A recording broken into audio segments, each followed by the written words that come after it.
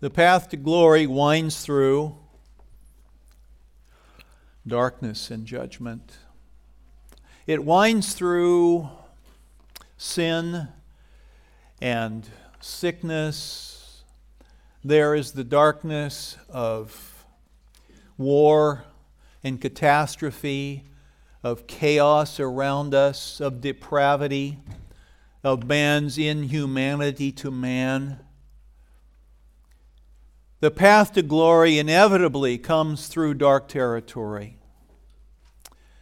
It comes through the darkness of God's judgment upon His people and through the substitutionary atonement of our Lord Jesus. It comes from darkness to light, to sin, from sin to forgiveness. It comes from, the valley of the shadow of death into the eternal kingdom of joy and peace forever. There's a certain amount of dark territory we always have to walk through. Isaiah shows us this. It's like the old, there's a famous hymn you've heard, or not hymn, but a sermon that you've heard, and it may have come from a preacher here in San Diego. S.M. Lockridge preached for 40 years at Calvary Baptist in San Diego, and he had a sermon. There were others who've preached this sermon. It's kind of famous. It's Friday, but Sunday's coming. Friday is when the darkness closes in, and it seems as if the light of the glory of God is nailed to a tree and is completely in shadows. It seems like the enemies of Jesus won. But Sunday is coming. And when the first rays of light hit the tomb and revealed there was no longer an occupant and the stone was rolled away, we know now that the rays of God's gospel began to penetrate all the dark places on this planet. So we live in Friday, but listen, Sunday's coming. That is how Isaiah traces the history of our faith, and it is represented in the structure of the book. There are 39 chapters of, condemnation and judgment. Now there are rays of light, flashes of God's grace throughout these 39 chapters. I'm not apologizing for Isaiah. It's one of the greatest prophets that our people have ever seen. But it does get pretty dark when we're studying through it. It's not till chapter 40, and for the next 27 chapters, the light bursts forth in comfort and joy in the glory of God. And so that's how we have to look at this lengthy book. The first 11 chapters, or 12 chapters, are about God's condemnation and judgment upon His own people. And that's where we're right in the middle of that. The history of our faith is paradise and paradise lost, and through the death and resurrection of Jesus, paradise found again. And you see that perfectly illustrated in chapters 2, 3, and 4. So my intention is to take these 3 chapters as a signature. And I thought I could do it in one sermon, and I realized this week that I could not, but it's still a unit. And so the way it works is there is a glimpse of glory in chapter 2, where Pastor Brent read the first 5 verses. And then from chapter 2, verse 6, all the way through chapter 4, verse 1, there is this path through darkness. It's up and down. It is the in-between time for you and me. For people who are born in the darkness and born again in the light, we are here knowing we're on the way to glory. We're bound for glory, and yet we walk in the darkness. And this judgment that we see is part of it. There's kind of 2 kinds of darkness in the Scripture. There is the darkness of man's sin, which is ugly and horrible. And then there is the purity and holiness of God's judgment, the darkness of His wrath, which is terrifying. That's the 3 hours of darkness when Jesus was on the cross, was God's wrath poured out upon His Son.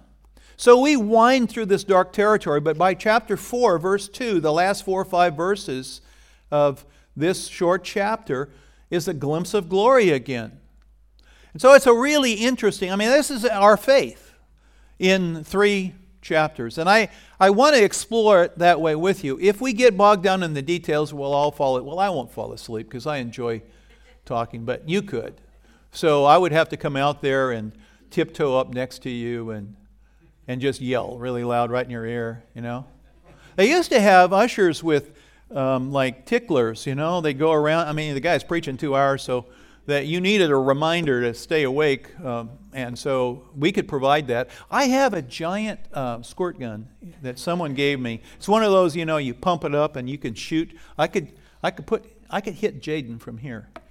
Jaden's not going to go to sleep. Why am I on this? Why? I was doing so well, staying on task. Anyway, so I could do that, and if we get into just the details, we're liable to flounder a bit. I'll try not to. But I want you to see the big picture. So why don't we start with a glimpse of glory in Isaiah chapter 2. The first 4 verses we'll read again.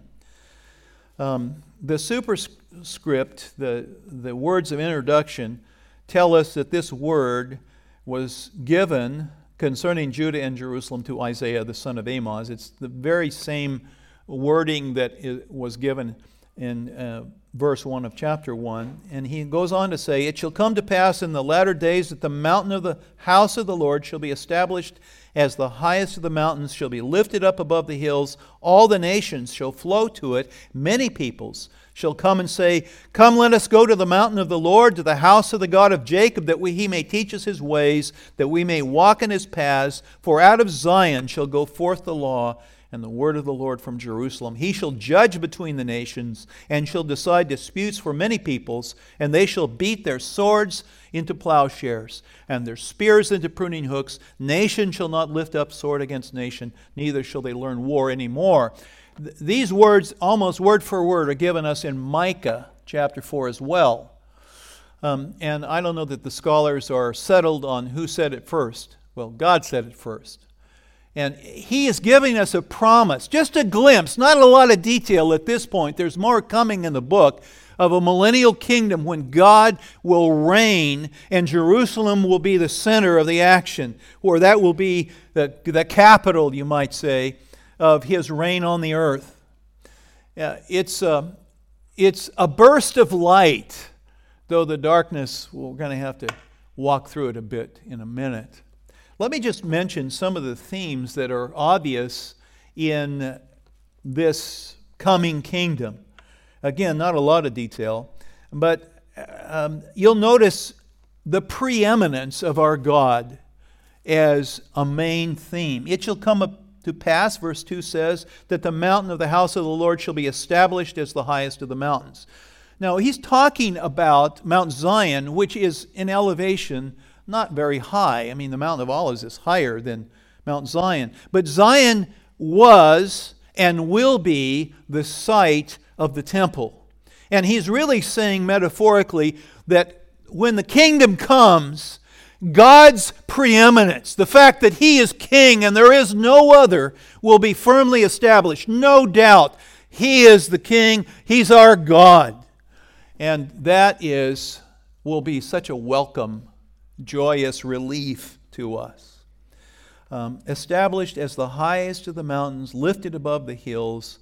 And then he gives us another hint.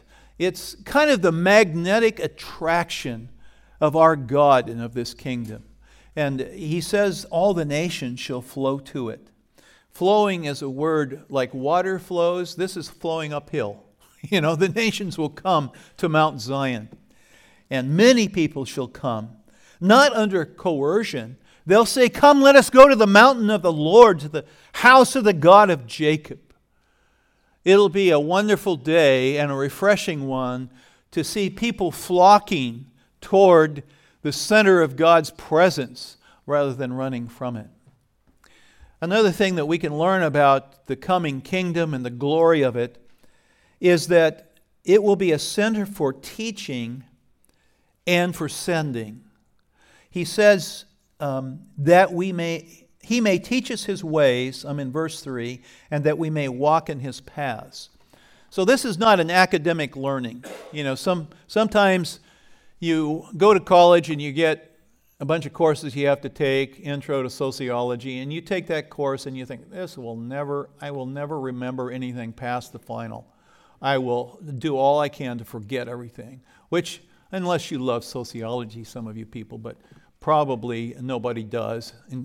Maybe only the sociology prof, Well, it's not like that in the millennial kingdom. People come because they want to learn so that they can live like God wants them to. So that's why he says He'll teach us His ways that we may walk in His paths.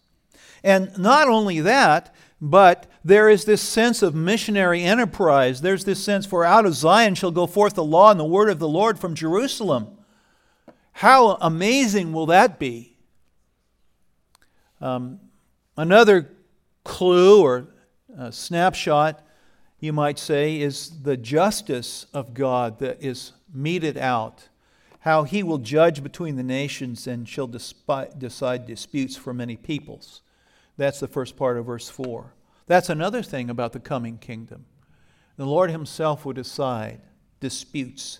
And out of that will come God's peace, the great shalom. We know Jesus, Isaiah tells us actually, that He's the Prince of Peace. And the Prince of Peace shall bring peace. And so much so that symbolically He's saying they'll beat their swords into plowshares and their spears into pruning hooks at the end of verse 4. Nation shall not lift up sword against nation, neither shall they learn war anymore.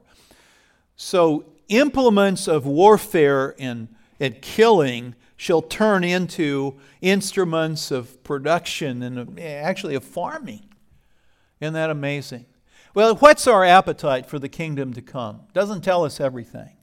But at the end of this short section, this glimpse of glory, Isaiah gives us one of only two exhortations in chapters 2 to 4. You might try to find this week the second one. But the first one is verse 5, O house of Jacob, come, let us walk in the light of the Lord. You see what's coming. You know that it's tough out there sometimes, and you can hardly see to take another step. The law of the Lord is our light, a path that illuminates the path just for us to walk forward. So let's do that. And this is a transition because actually when Isaiah writes this, he knows his people are not going to do that. As a whole, Judah is under judgment. So what that entails is from verse 6 of chapter 2 all the way through verse 1 of chapter 4, that 44 verses I think it is, he speaks about the darkness of judgment. And I spent a lot of time this week trying to figure out how is this organized anyhow. It's not, I finally just figured out it wasn't linear. Linear is like, well, A, and then that leads me to B, and I'll talk about C now, and then D. But Isaiah doesn't do it that way, and I'm not surprised when I finally figured it out. This is poetry, by the way. Do you see how in your Bible it's formatted? There's some texts which are paragraph style, and they're left justified, and it looks just like, well, it's narrative or whatever. But then there's a whole ton of Isaiah that is center justified. I mean, it's all centered. It's poetry. It's Hebrew poetry. So he's delivering the words of judgment in poetic form. And naturally, the themes swirl around. They are more cyclical. It's like A, and then C, and then A comes back, and then there's B, and then A again. So what I finally understood, at least I think I understood it, the way that this long section is organized is it's all about judgment, but there seem to be three themes. There is the theme of why God is mad in the first place. The reason for his judgment. Why is his judgment coming? And then there is, not a lot, but there is some detail about how God delivers his judgment. How does God judge? What is the means of judgment? And then there are sections, cyclically, we return to them a few times, that are the consequences of judgment. Now, if you keep it in mind that way, different paragraphs, some are A, some are C, some are B, and it swirls around. I want to attempt to just point out to you why God is upset. Why is he going to judge? Why is he taking such drastic matters toward his own people, toward Jerusalem and Judah? And I have 4 of them that I'll share with you. And they're in different spots in these chapters. So the first is what I'm going to call misplaced trust in verses 6 to 9 of chapter 2. And I'll read it. So verse 6 says, "For you have rejected your people, the house of Jacob, because." So do you see how Isaiah is saying, okay, Lord, I understand that you've rejected your people. Why? Well, because. And then he tells them, they're full of things from the east, fortune tellers, like the Philistines. They strike hands with the children of foreigners. Land is filled with silver and gold. No end to their treasures. Land is filled with horses. There's no end to their chariots. Their land is filled with idols. They bow down to the work of their hands, so what is their own fingers have made.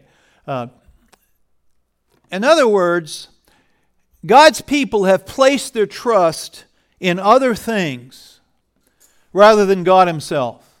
One of those things happens to be authorities other than God. People from the East, the intrigue of different cultures and different ways of looking at life.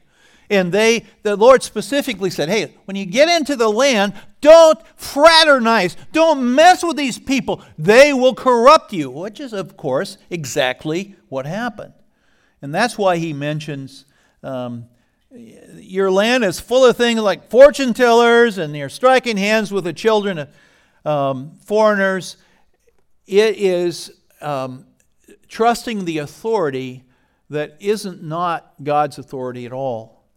Then, another way they misplace trust is in their own riches. Verse 7 says the land is filled with silver and gold. Then there is misplaced trust in military prowess. Notice he says the land is filled with horses and no end to chariots. In other words, they are putting their trust in their military might. And then he finishes up this section by talking about idolatry. Stuff you make with your hands. You're worshiping it. You putting your trust in a piece of wood or something a silversmith made rather than the God of heaven. God is not like that. And judgment falls upon his people for that. So that's just one thing. Another reason for judgment is simply pride. Verse 12 and following, I won't read all the verses, but notice verse 12 says, the Lord of hosts has a day, it's called the day of the Lord, against all that's proud and lofty, all that's lifted up, it shall be brought low. And then he mentions a whole bunch of symbols of pride. Cedars of Lebanon, oaks of Bashan, lofty mountains, uplifted hills, high towers, fortified walls, grand ships of Tarshish. Beautiful craft is the way the ESV says it at the end of verse 16. Every once in a while we ought to maybe inventory our lives based on these Old Testament judgments. You know, what are you prideful about? Would you be willing to ask someone who loves you, who tell you the truth? I mean, it's difficult to get that combination. Someone who loves you and would tell you the truth. There are people who love you and won't tell you the truth. There are people who do not love you and they will tell you the truth all day long. So you kind of want speaking the truth in love. Would you be willing to say, Is there a lot of pride going on in my life? Where do you see it? What am I taking credit for that's really God's? That might be a good exercise, you know. Another reason for judgment, we've talked about misplaced trust, about pride. There is, I've just called it glorying in shame. After all these words of judgment, in chapter 3, verse 9, the Lord says, the look on their faces bear witness against them. They proclaim their sin like Sodom. They do not hide it. Woe to them! They brought evil on themselves. It's the boomerang effect of sin. It's going to come back and whack you upside the head. He mentioned Sodom again. Last week we talked about his reference to Sodom and Gomorrah. Sodom, that wicked city, it had many prevailing sins, not just one, but the signature sin was homosexuality. And rather than work with it, deal with it, try to walk according to God's plan and not your own, they flaunted it. They gave into it. They had pride parades about it. They were more than glad to recruit into it. God is sickened by that kind of stuff. There's a similar, I didn't write it on the outline, but there's another expression of this over in it's still in chapter 3, verse 16. If you just drop down there for a second. He addresses the daughters of Zion. And please understand, I am not doing this. I am not Isaiah. I'm only a preacher. So do not be offended at me, especially women of our church, whom I love and respect. But what he says about the daughters of Zion is that they're haughty, they walk with outstretched necks, they glance wantonly with their eyes, they mince along as they go, tinkling with their feet. And then he says, therefore the Lord will strike with a scab the heads of the daughters of Zion. I'm not going to read the last part of the ESV there. So evidently, one of the great prevailing sins was the way that the women behaved then in that day. And rather than being focused on modesty and upon building a home and faithfulness and loyalty to that home and to their husband, they walked around, and the word wantonly is used, flaunting outward beauty. It's a sad thing. Don't you find it just a tragedy when you see that the influencers in our culture for women, I'm talking about the secular influences, have largely abandoned modesty as a virtue. And yet a Me Too movement begins because people don't want to be looked at as sexual objects. It's schizophrenic is what it is. And the idea of monogamy itself and of marriage in particular and building a home, I mean, that is like the stupidest thing nowadays. I'm just saying to you, in the 8th century BC, God took his people out, and this was part of the reason. They were flaunting their sin that they should have been ashamed of. There's one more that it seems like is a reason for judgment, and it has to do with corrupt leadership. At verse 13 in chapter 3, he says the Lord is taking his place to contend. He stands to judge peoples. Okay, so what's he judging them for? Well, verse 14, the Lord will enter into judgment with the elders and princes of his people. It is you who devoured the vineyard, says the Lord. The spoil of the poor is in your houses. What do you mean by crushing my people, by grinding the face of the poor? So those who were charged with caring and protecting and providing for people had instead exploited them to the degree that they were getting wealthy and grinding the poor into the dust without another thought. And God says that will not stand. Now, it's not just the political realm, but I mean, when you see this, don't you think about the American politics? I mean, don't you think about people who who ran on a shoestring going to Washington and becoming multimillionaires by the time they get off the government dole? How'd they get all that money? Their salary was, I don't know what it is, but it's not enough to become a multimillionaire. What happened?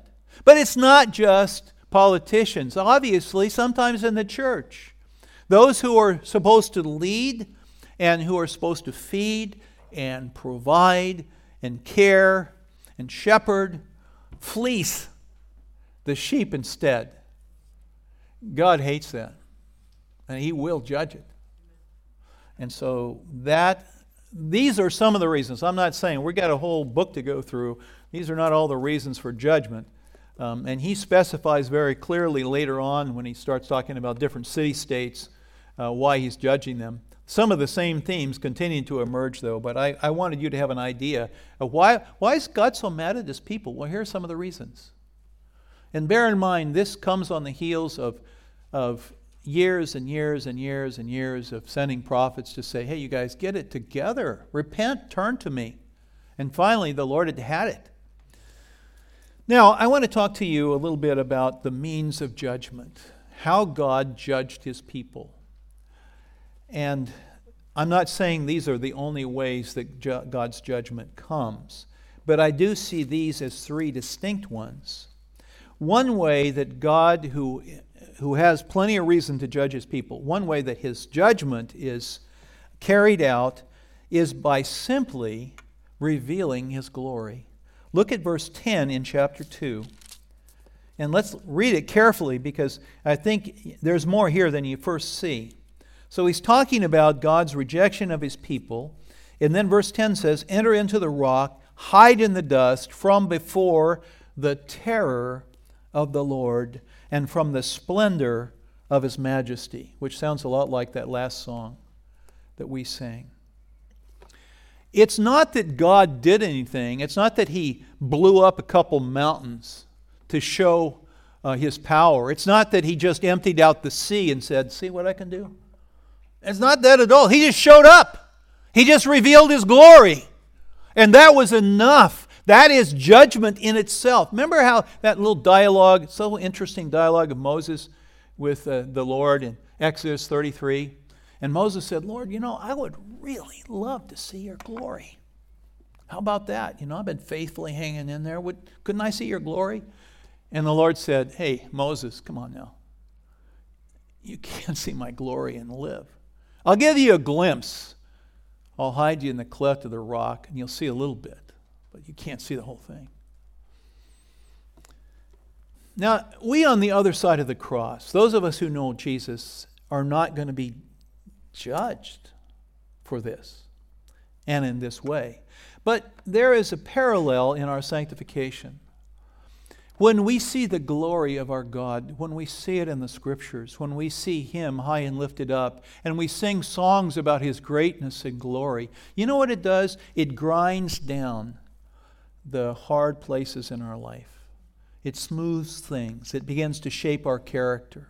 It's His glory that changes us. And there's, I think of 2 Corinthians 3:18. I'll just read. Paul says, we all with unveiled face, beholding the glory of the Lord, are being transformed into the same image from one degree of glory to another. For this comes from the Lord who is the Spirit. The Holy Spirit sanctifies, sets us apart, cleans us up, begins to shape the image of Jesus within us, and He does so, not the only way, but certainly a primary way, through the glory of God, through our seeing His glory. Now, before the cross, if God reveals His glory, you're devastated. You can't stand before it. And the image here in chapter 2 is people are scrambling to hide away in a cave. These prideful people who thought they were so great and they didn't need God, when they saw Him, they ran like rats into their holes in the ground. So God reveals His glory, and it's wonderful that He does so so kindly in Christ, veiled in human flesh, the hymnals tell us in the Christmas songs, and in the beauty of His Word. And as we expose ourselves to His glory and focus upon it and lift it up. That's why, it's great to look in the Scripture and find out what all of our needs are and what God can do for us. That's all good. But it's Him. It is He, technically. It's the Lord, His character, and who He is, and getting close to Him. That's what changes us. Sure, God can meet all of our needs, and He will. But man, we got to focus on Him. Don't focus on you. It's not about you, it's about Him. All right, so revealing His glory is one thing, and He just shows up and wipes people out, wipes out their pretensions when He does so. Another means of judgment comes in chapter 3. I've titled it Stripping Away Support Systems. I'll try to explain, but in chapter 3, verse 1, behold, the Lord God of hosts is taking away from Jerusalem. That's key. Taking away. He takes away from Jerusalem, from Judah, support and supply. He mentions bread, water, mighty men and soldiers, judges and prophets, diviners and elders, and so on. What does He do? He's kicking the props out from under them. You want to trust in all these things? Look. What do you got now? Nothing. He intends, part of His judgment, is to just wreck the support systems that they had developed from Eastern mysticism, from the nature religions of the day, from their own wealth and their pride in their military power, all these things. Now, again, we are walking in a time when we're not, if you're saved, if you're a Christian, you're not coming under judgment, because that all fell on Christ. But the discipline of God often looks the same in a way. Now, when God knocked the props out of His people and judged them, it was punitive. There's no doubt about it. He wasn't saying, I'll make you better, although that happened. But when He knocks the props out from under us, it's because He loves us. It's the tough love of a Heavenly Father.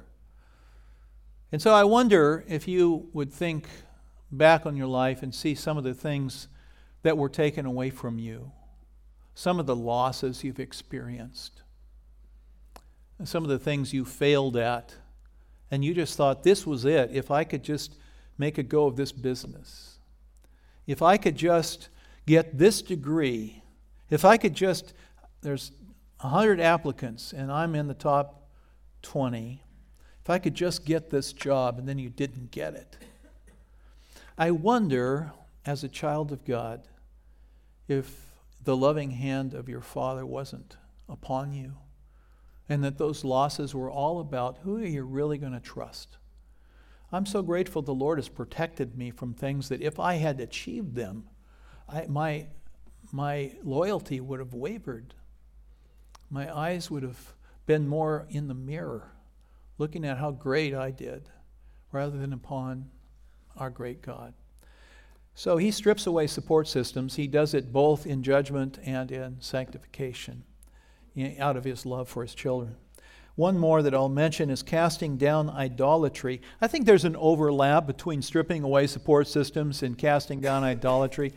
There's an overlap on all these things. But this is a handy way of saying, hey, there's another way that God does it. If you look at chapter 3 and verse 18, we're back to His indictment of the women of Jerusalem. And here's what He says. In that day the Lord will take away the idolatry. The anklets, headbands, crescents, pendants, bracelets, scarves, headdresses, armlets, sashes, perfume boxes, amulets, signet rings, and nose rings, festal robes, mantles, cloaks, handbags, mirrors, linen garments, turbans, and veils. Man. And then He says, instead of perfume, there'll be rottenness. So the Lord, in His judgment, wipes out the idolatry of your life. And it's not pleasant, and it ends badly for the people who were idolaters. So that's the reason why God judges, and this is the means by which He carries it out. Next time, I want to try to talk about the consequences of God's judgment.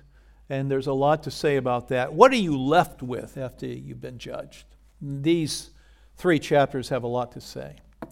And then I hope to finish up next time by talking about another glimpse of God's glory at the beginning, the last few verses of chapter 4. For the rest of our time together, and there's not a lot of it, I'd like to just give you my takeaways. Here's what